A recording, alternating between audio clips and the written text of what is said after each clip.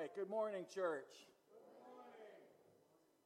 Would you please open your Bibles with me, please, to John chapter 10, the Gospel of John chapter 10. I got to say, I've been looking forward all week to share with you these scriptures that our Lord has laid out before us today. In fact, I can't think of a more timely or rich section of scripture for us to be in. In many ways, these lie at the very heart of the saving mission of our Lord Jesus Christ. These verses are not peripheral. These verses are not secondary in nature. These verses are primary in importance. So my prayer for us today and all this week is that God will continue to enlarge our hearts for Him and will only strengthen and deepen our love for Him. You'll remember last week we began this chapter as we covered verses 1 through 10, and today as we continue in verses 11 through 21. Once again, our teacher is none other than the Lord Jesus Christ Himself. And I want to begin today by reading our text together, and then, as always, we will go verse by verse as we uncover the incredible truths that the Good Shepherd loves his sheep. Let's begin in John chapter 10 in verse 11. These are the words of our Lord. Jesus says, "I am the Good Shepherd. The Good Shepherd lays down his life for the sheep.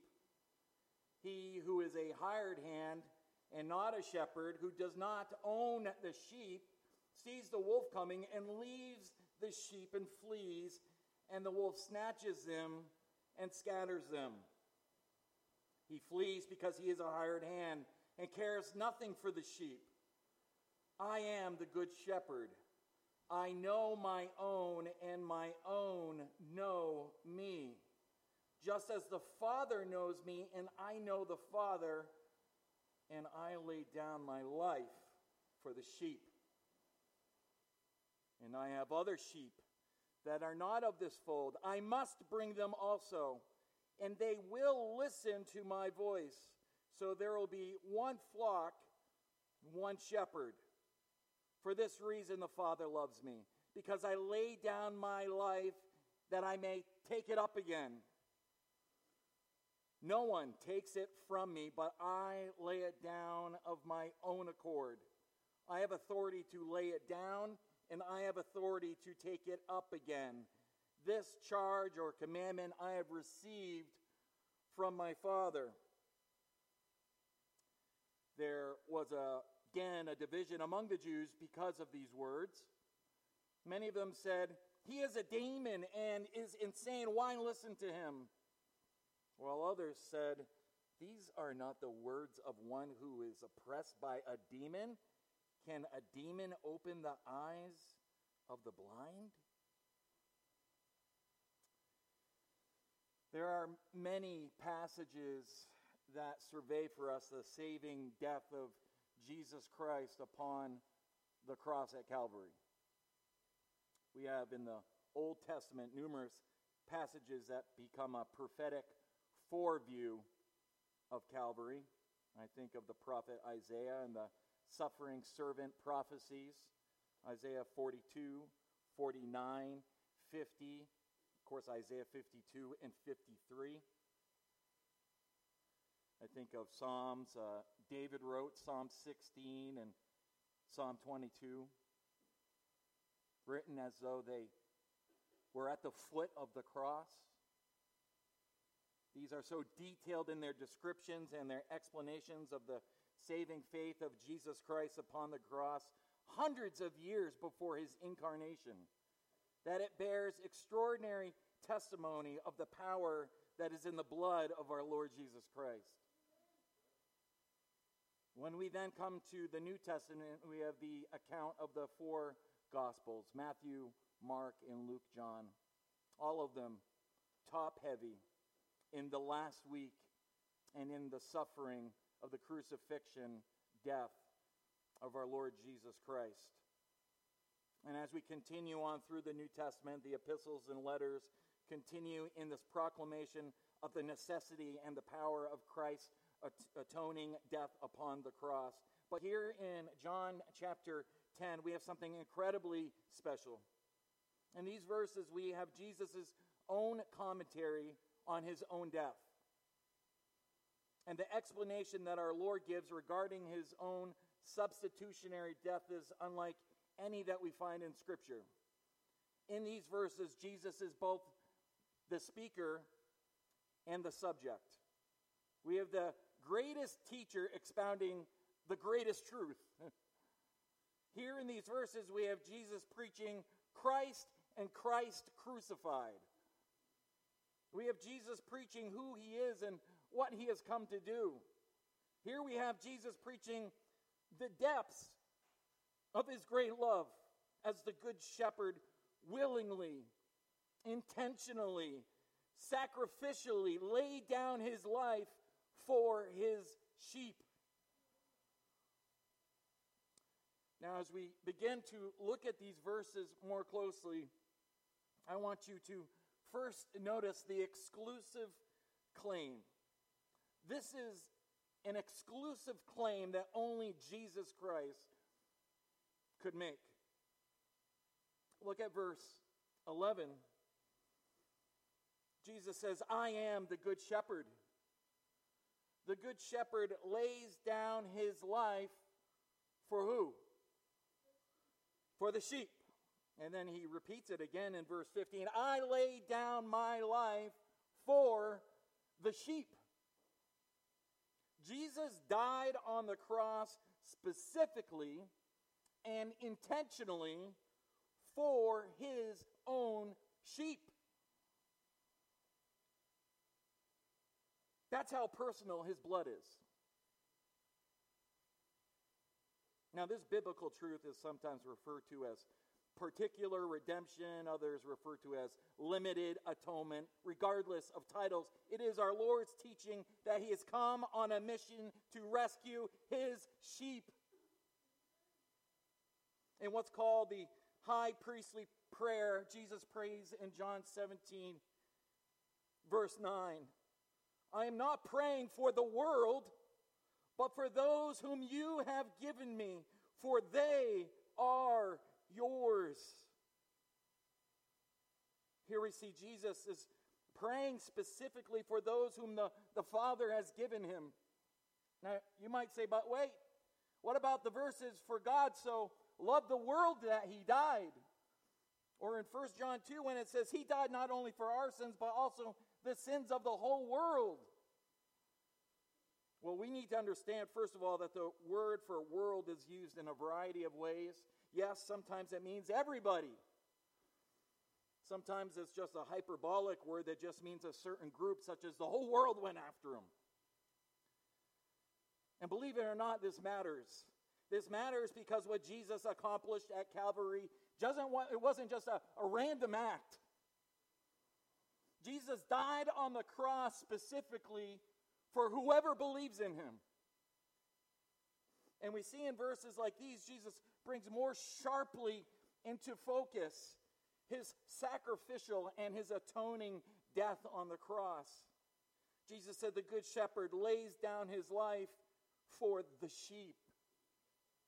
In Ephesians 5, verse 25, it says, Christ loved the church and gave himself up for her. See how specific was the death of our Lord Jesus Christ. How precious was his death. It was specific and precious enough that if you're one of his, your names were written on the heart as he went to the cross 2,000 years ago. That's how precious his death is. He knows you by name. I mean, think about that for a minute. He knows you by name. Last week, we read in verse 3 of chapter 10 that the sheep hear his voice, and he calls his own sheep by name, and then he leads them out. This is personal. This is exclusive. This isn't just random. He knows his own, and we'll see his own know him. So the good shepherd calls his own sheep by name, but he didn't stop there. He didn't just call you out. No. Now we see in verse 11, the good shepherd purposely lays down his life for the sheep that he might save and forever secure his own. How gracious is our Lord. Now in verse 11, we also notice the fourth of these I am statements that are found only in the Gospel of John. To this point, we have seen Jesus claim, I am the bread of life in John chapter 6. He said, I am the light of the world in John chapter 8. Last week in chapter 10, verse 7, Jesus said, I am the door of the sheep. These are all affirmations of his deity wrapped up in that I am description. And as he makes this exclusive claim, Jesus is asserting that once again, yes, I am that I am, Exodus 3.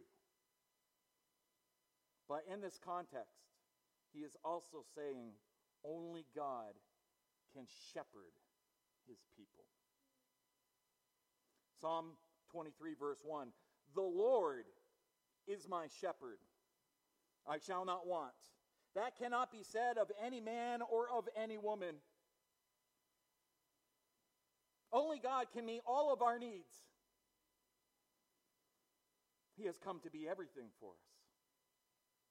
You do not have a need, but that Jesus Christ stands ready to be the source and the supply for every single need that you have on earth.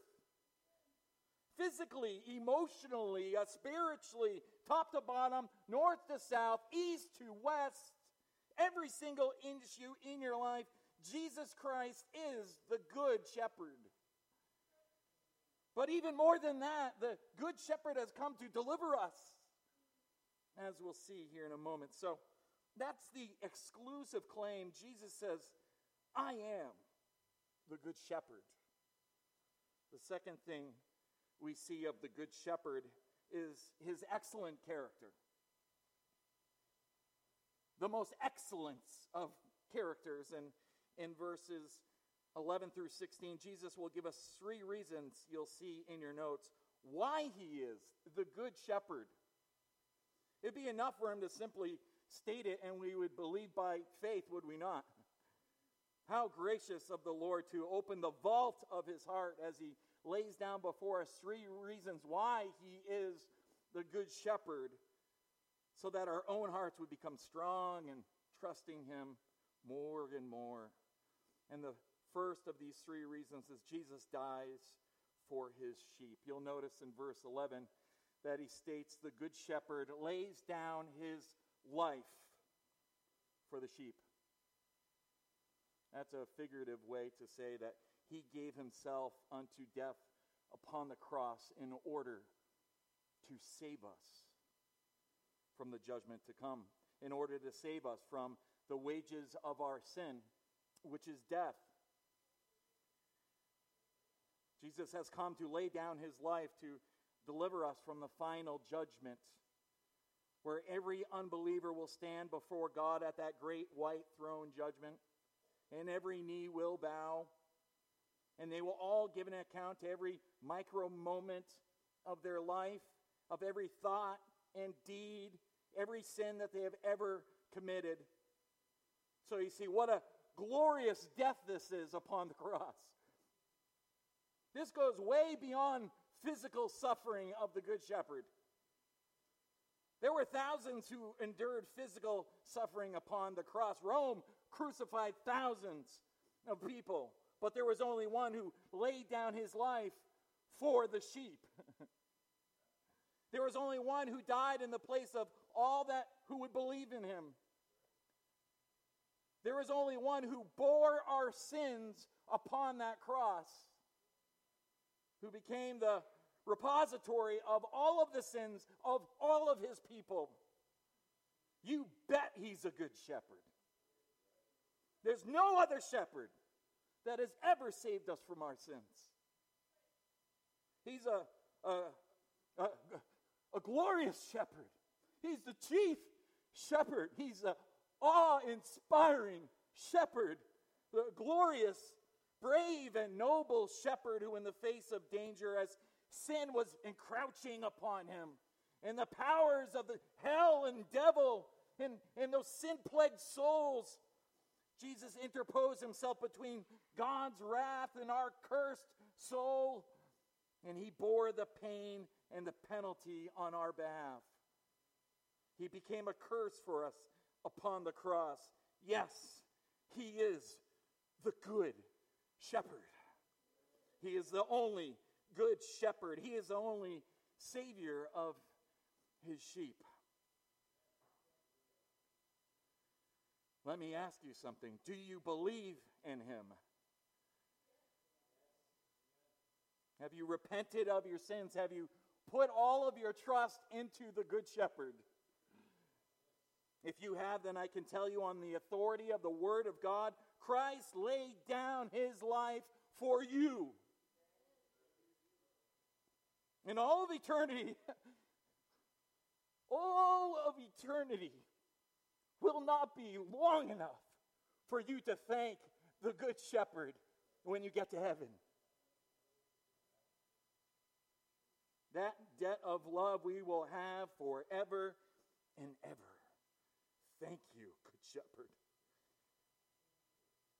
There's a second reason I want you to see why he's the Good Shepherd. Number one, this Good Shepherd dies for the sheep. See, unlike what we read in verses 12 and 13 of the hired hand,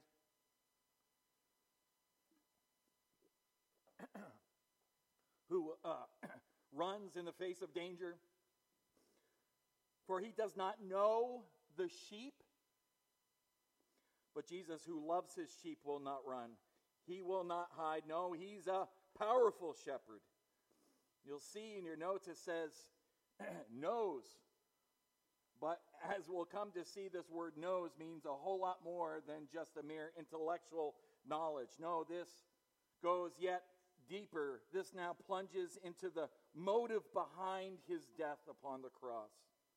Let's read verses 12 through 14 to unpack this. In verses 12, Jesus says, "He who is a hired hand and not a shepherd, who does not own the sheep, he sees the wolf coming. And he leaves the sheep, and he flees. And the wolf snatches them and scatters them. He flees because he is a hired hand and cares nothing for the sheep." Verse 14, in contrast, Jesus says, "I am the good shepherd. I know my own, and my own know me." Jesus now bears his soul to us as he tells us that not only he has died for the sheep, he loves the sheep. He knows the sheep. And he died for them individually and personally. Notice verse 14, Jesus says, "I am the good shepherd." This is a repetition of what we just saw in verse 11, and intentionally so. He's not stuttering. He is underscoring what is the central theme of this entire discourse. "I am the good shepherd" is worthy of being repeated. He isn't elevating a peripheral issue that is just on the sidelines of this passage. No, this is the very backbone with which everything hangs upon. And I would remind us that he declares this to the Pharisees and to all the religious leaders of Israel, who are the exact opposite of the Good Shepherd. He alone is the Good Shepherd. Now, note what follows. This is the second reason why he is the Good Shepherd. "And I know my own." This word know is used virtually synonymous with the word love. What in reality Jesus is saying is, "I love my own." This term know in the Bible describes the most intimate, loving relationship between a husband and wife. Same word, and it's always used. Adam knew Eve. And it is to be intimately acquainted in the context of relationship in which there is an overflowing love for this person. When Jesus says, I know my own, Jesus is saying that I have a depth of love and height of affection for whom I am laying down my life for. I know my own. Please note also the order here. I know my own, and my own know me. He knew us long before we ever knew him. He's known us from eternity past. I mean, some of this stuff just blows my brains out reading this. I mean, this is the meaning of that word foreknowledge that we see in Scripture, which has nothing to do with a previous awareness of a set of facts about something. It means eternally entering into a relationship with those whom he has called. Paul says it this way in Romans chapter 8, verse 29. For those whom he foreknew, he also predestined to be conformed to the image of his Son, in order that he might be the firstborn among many brothers. And those whom he has predestined, he also called. And those whom he called, he also justified. And those whom he justified, he also glorified. This loving knowledge that the Good Shepherd has for his own is an eternal love that is personal and relational and unconditional. Do not think that when Jesus went to the cross that he simply died for some random group of people out there that he didn't know. That borders on blasphemy. When Jesus went to the cross, he died for his own. What love was in the Savior's heart when he went to the cross? Listen to these verses in Ephesians 5:2.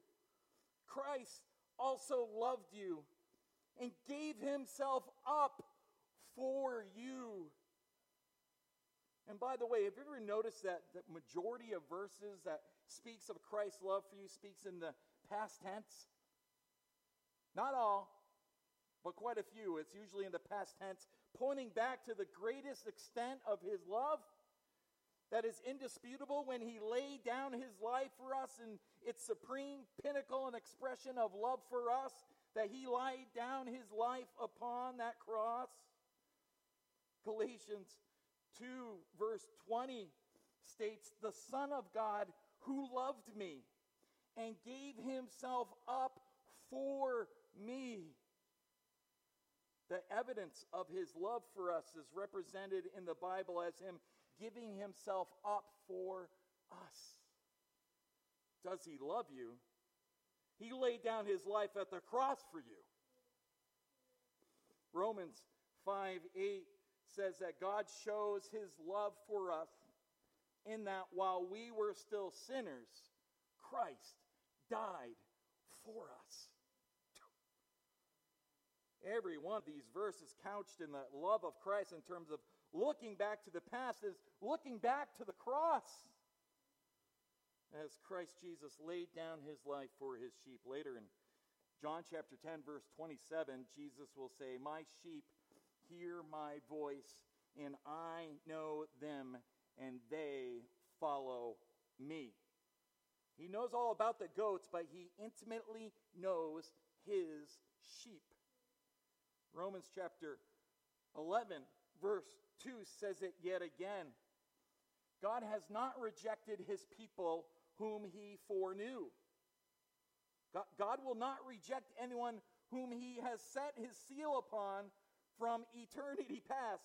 They will come into his fold. I mean, this is amazing. 1 Corinthians chapter 8, verse 3 says it even clearer. If anyone loves God, he is known by God.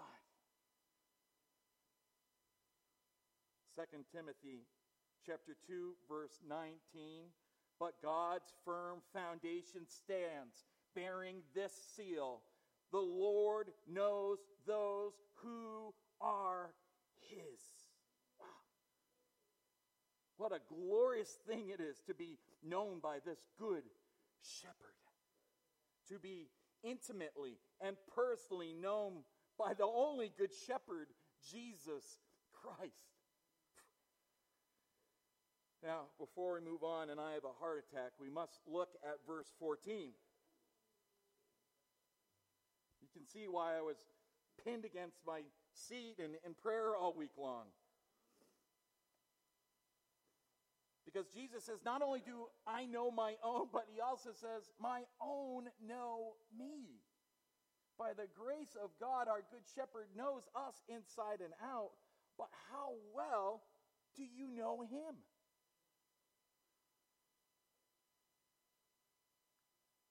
We've just seen how intimate the good shepherd knows us and how he's demonstrated his great love for us. Well, how intimate do you know him? John chapter 17, verse 3 is a passage that leaps out of the Bible. As Jesus said these incredible words, this is eternal life. So, what is eternal life? This is eternal life, that they know you, the only true God, and Jesus Christ, whom you have sent. You want to know what eternal life is? It is to know the Lord Jesus Christ.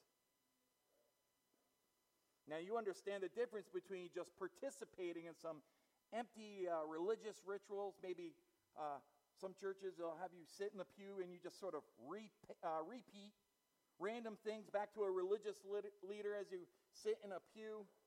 You're just going through some of the empty motions of just vain religion versus our hearts yearning to know the one true God every day.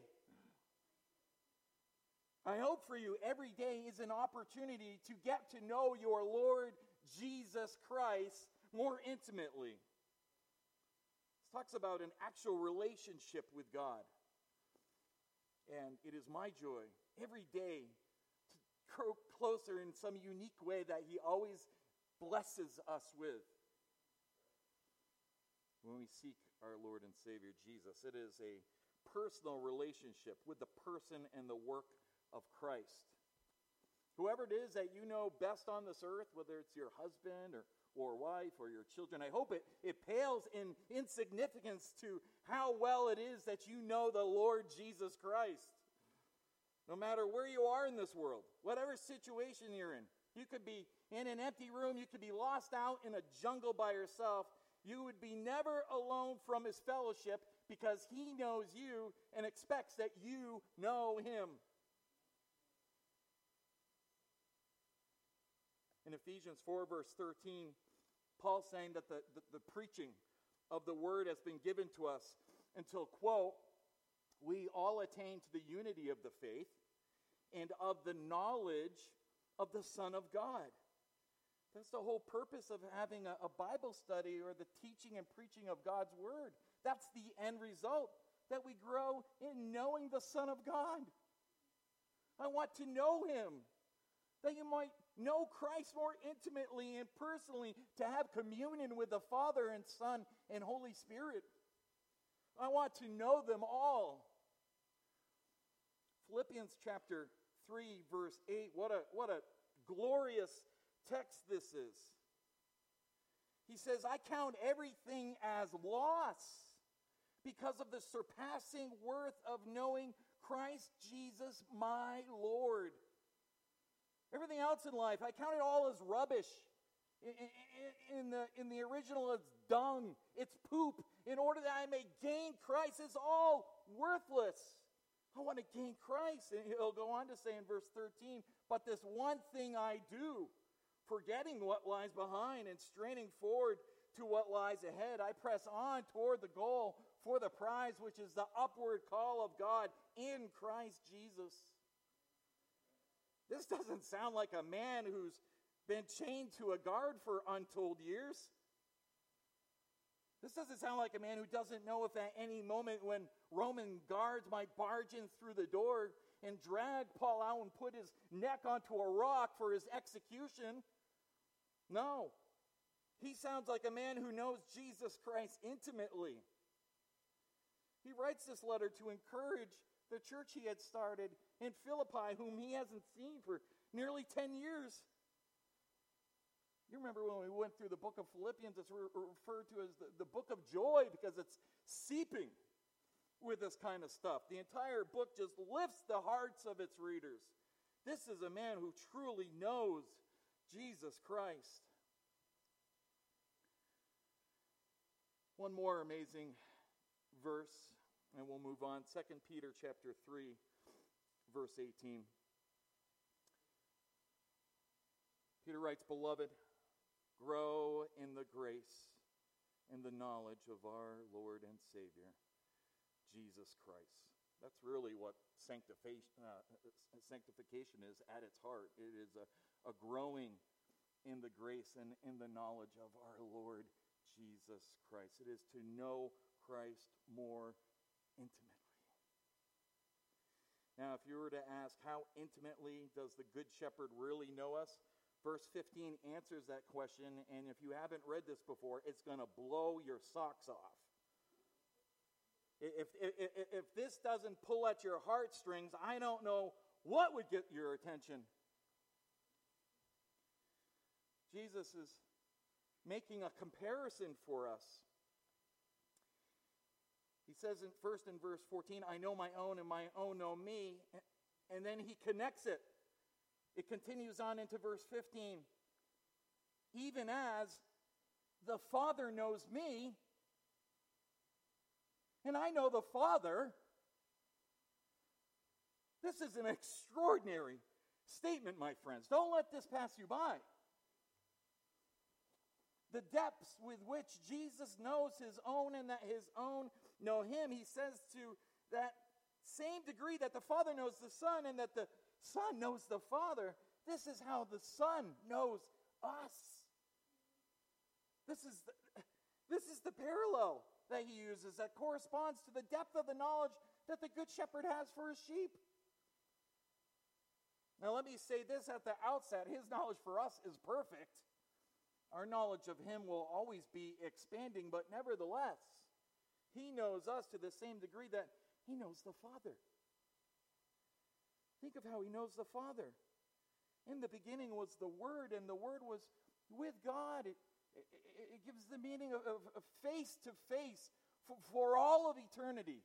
This intimate dwelling of the Father and the Son. In verse 18 in chapter 1, talks about him being against the bosom of the Father.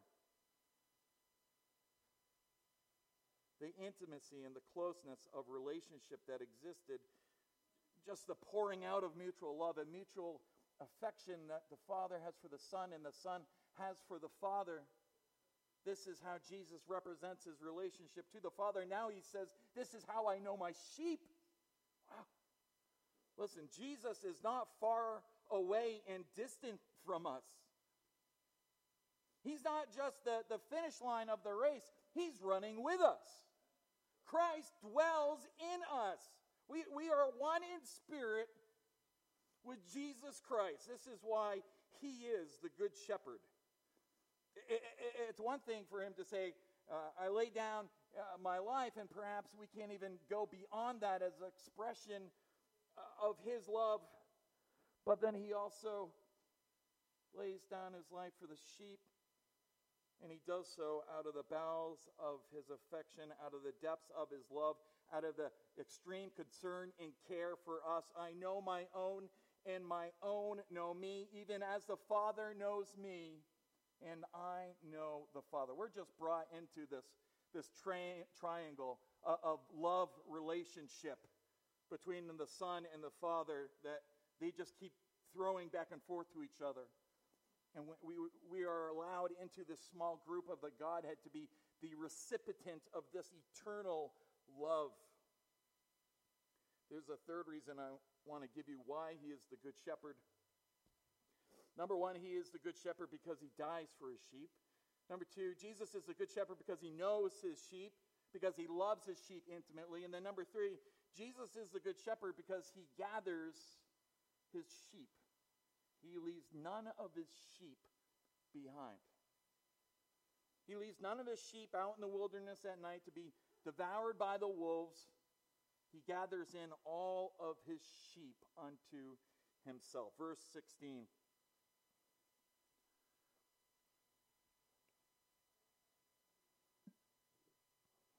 I have other sheep which are not of this fold. I must bring them also, and they will hear my voice, and they will become one flock with one shepherd. Now, last week, we identified this fold. I told you the first fold in verse 1 is Israel in this context. The shepherd comes to the fold. He calls out his sheep from Israel, out of Judaism. The Lord is the shepherd. He comes to Israel, first to the Jew and then to the Gentile. He then calls out his sheep by name. Those sheep will hear his voice. They will recognize his voice, and they will follow him. But he says he also has sheep which are not a part of the fold of Israel. I must bring them also.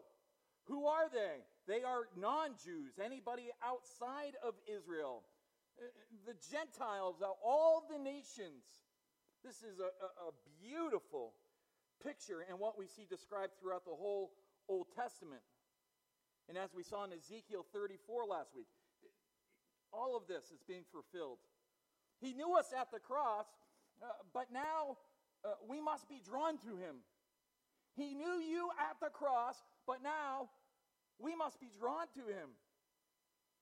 John 6, no one comes to the Father unless the Father draws him first. No one comes to the Son unless the Father first draws him. And they, verse 16, will hear my voice, and they will become one flock with one shepherd. You couldn't make this any more personal. This is you. This refers to us. Notice the second word of verse 16 there. I have other sheep. What verb tense is that? It's present, right? It was a present. These sheep have not even come yet. These sheep have not yet been brought, yet Jesus already possesses them. And the reason that he already possesses them is what you see down in verse 29. In verse 29, Jesus says, my Father who has given them to me is greater than all. We are given by the Father to the Son long before we ever came to him. This is election. This is sovereign grace. This is Ephesians 1:4. Let's just read what it says in the Bible. Even as he chose us in him before the foundation of the world. Just repeat that and spin your head around again. Even as he chose us in him before the were you around before the foundation of the world? I wasn't. That we should be holy and blameless before him. In love, he predestined us. And then here's the word. For adoption to himself as sons, and I'll say daughters, through Jesus Christ according to the purpose of his will. The Father, having chosen us for no reason in and of ourselves. In fact, he chose us in spite of us. There was no reason for him to choose us. Yet, out of his abundance of grace, he chose you to be the bride of Christ to the Son. And in eternity past, he gave his bride as a love gift to the Son. And then as we'll see in a moment, he then gave the Son a command, and he commanded the Son to leave the confines of heaven. And as he came down from earth to become the shepherd of the sheep, he then came down to lay down his life in an act of love, in a perfect obedience to the Father. So Jesus says in verse 16, I have other sheep. I have other sheep which are not of this fold. I must bring them also, and they will hear my voice, and they will become one flock with one shepherd. Notice Jesus said, I must bring them. Sheep will not come on our own. Please.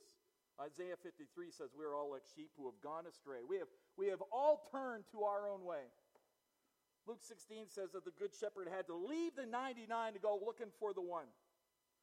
He says, I must bring them. I must bring them, and I will bring them. This means that he must compel them. He must lay hold of them. He must draw them. He must overcome their resistance to bring them to himself. Now, what will be their response? Will the Son attempt to bring them or some and he'll fail? What does Jesus say? I must bring them, and they will. They will hear my voice, and they will become one flock with one shepherd. What a glorious passage this is. That's the character of the good shepherd.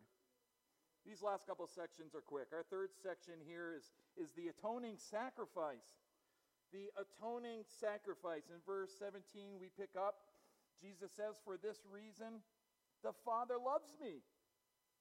Why? Because I lay down my life, that I may take it up again.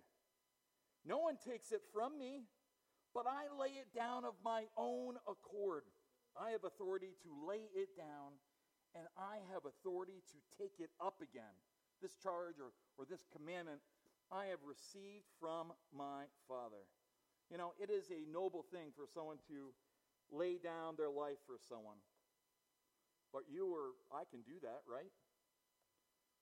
You can lay down your life for someone you love. You can take a bullet for somebody that you love. You can intervene if someone's being attacked. We have men and women, brave all the time, who can go into war and die for their country. You can lay down your life for someone. It's a noble thing. It's certainly a selfless thing. It's a courageous thing. But it's something that can be a common thing. But let me show you what's not common. Again, by this time, Jesus is surrounded by the leaders of Israel, and no doubt all the onlookers have surrounded him in this lesson, and they're intently listening, and Jesus says, I have authority to lay my life down and authority to take it up again. Now we have crossed into territory that none of us can enter into. I love my wife, I love my family, and like any parent in this room, I would in a moment lay down my life for my family. Every parent, every husband, every wife would. But I have no authority to take it back up again. When Jesus says, I lay my life down and I have authority to take it back up, again, what he's saying is, I am not like any shepherd you have ever seen. These are not just words of a generous and gracious person. These are not words of a good teacher. No, this is a man who's claiming to be the great I am. He is claiming to be God. When somebody says that they have the authority to take their life back up again, you have to do something with this man. This is a staggering claim. Anyone can lay down their life, but who in the world has the authority to take it back up again? One man, one true shepherd, our Lord and Savior, Jesus Christ. He alone was the perfect, spotless, sinless, atoning sacrifice for our sins. This was the message of Jesus Christ. And then notice where this charge came from. This commandment came from my Father. And as everything he did, Jesus exercised his authority to lay down his life, to take it up again in perfect obedience and in perfect compliance to the Father. Hebrews chapter 10, verse 12 says, but when Christ had offered for all time a single sacrifice for sins, he sat down at the right hand of God, waiting from that time until his enemies should be made a footstool for his feet. For by a single offering he has perfected for all time those who are being sanctified. Well, that is the good shepherd. Now, how do you suppose the false shepherds of Israel reacted to these claims? Well, let's see as we move to verses 19 to 20. Last section 4, the fallen world. How does blind Israel respond to these wonderful, life-breathing words that our Savior said. Verse 19 says, there was again a division among the Jews because of these words. Many of them said, he has a demon and is insane. Why listen to him? Others said, these are not the words of one who is oppressed by a demon. Can a demon open the eyes of the blind? No doubt the blind man is sitting right there. Remember me? Remember me? Whenever the truth is preached, whenever a crowd hears the words of the Messiah, we see it over and over again in John's gospel. A division occurs. Remember just a few weeks ago, we saw it back in chapter 9, verse 16. Therefore, some of the Pharisees were saying, this man is not from God, because he does not keep the Sabbath. But others were saying, how can a man who is a sinner perform such signs? And there was a division among them. Jesus didn't even need to be there for that division to happen. That was all in the testimony of the blind man. But why does this happen? Because truth divides. Jesus is like a sword, and it comes down and it splits. And one day when the Lord returns, there will be a final dividing judgment.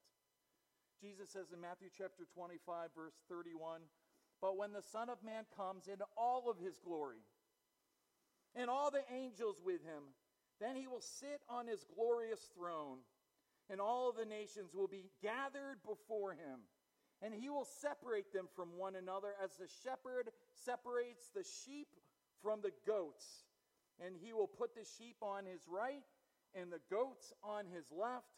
Then the king will say to those on his right, come, you who are blessed of my Father, inherit the kingdom prepared for you from the foundation of the world.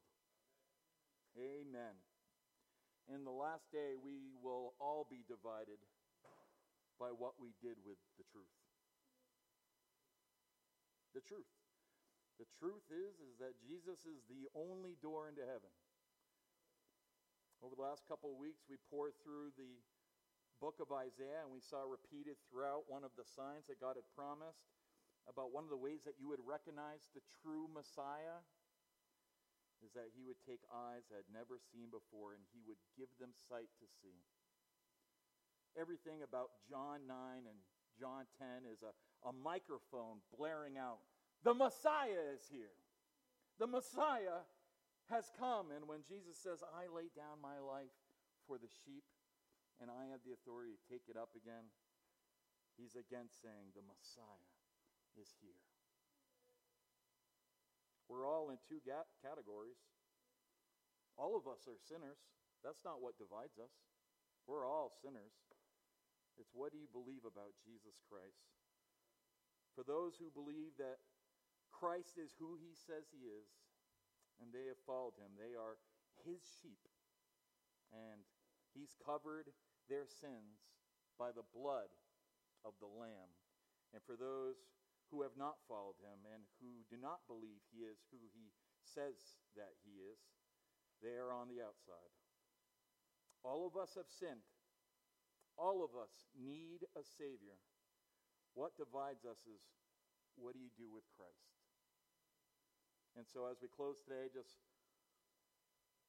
want to take you back quickly to John chapter 6, verse 66.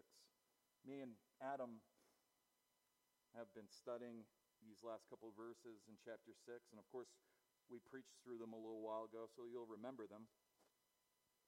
This is after the jaw-dropping miracle that Jesus took the few loaves and the few fishes and fed over 5,000 men, probably 15,000 people until they were full. Supernaturally spoke food into creation. He preaches that great bread of life sermon that the Son has come down out of heaven. It looks like this could be the momentum, this great revival breakout. But after they heard the words of Christ, they became too hard for them to hear.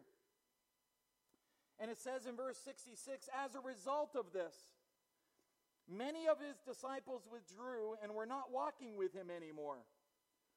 So Jesus said to the 12, "You do not want to go away also, do you?" And Simon Peter answered him, "Lord, to whom shall we go? You have the words of eternal life, and we have believed and have come to know that you are the Holy One of God." I'm no prophet, but with everything going on right now, I feel pretty confident in telling you this much. If you think it's been difficult for Christians, we ain't seen anything yet. It's about to get much harder, and it's about to get much more costly. Where else are you going to go? Are you going to go follow the world system? Are you going to go follow some man-made, made-up religion? Are you going to go follow someone who makes you feel good about yourself? I'll tell you what, eventually they'll do with that. They'll throw you out just like they threw the blind man out of chapter 9 when you don't say exactly what they want you to say or how they want you to say it. They'll put you out. They'll hashtag cancel you. Where else are you going to go? What are you going to do? Look, our life is but a vapor. We might have 40 years. We might have 40 minutes. It's here. It's gone. Who are you going to give your life to? Who has the words of eternal life? Jesus does, and he is the good shepherd. He is the door. He is the way and the truth and the life. No one comes to the Father but through him. Who else can forgive us of our sins? There is no one else. So here's what you do. You get up every morning and you say, "Praise God, I have a good shepherd who's laid down his life for me, who's made a way for me to be right with God, and he knows me and I want to know him every day." So as I close today, I'm asking you, do you know him? If you don't, please cry, beg out for him. Beg the Lord for your life if you have to. And then leave that old life behind. Spend the rest of your life seeking after him. And you'll know if he's your good shepherd. Because once he grabs that heart of yours, you will never be the same again. It's new life. It's not part new life or a little bit of a better life. It's new life in Christ. What a glorious, glorious shepherd. The good shepherd, Jesus Christ. All right, if you need the prayers this morning, we have men and women down front here who would love to pray with you. And will the rest of you please stand as we sing the song of invitation.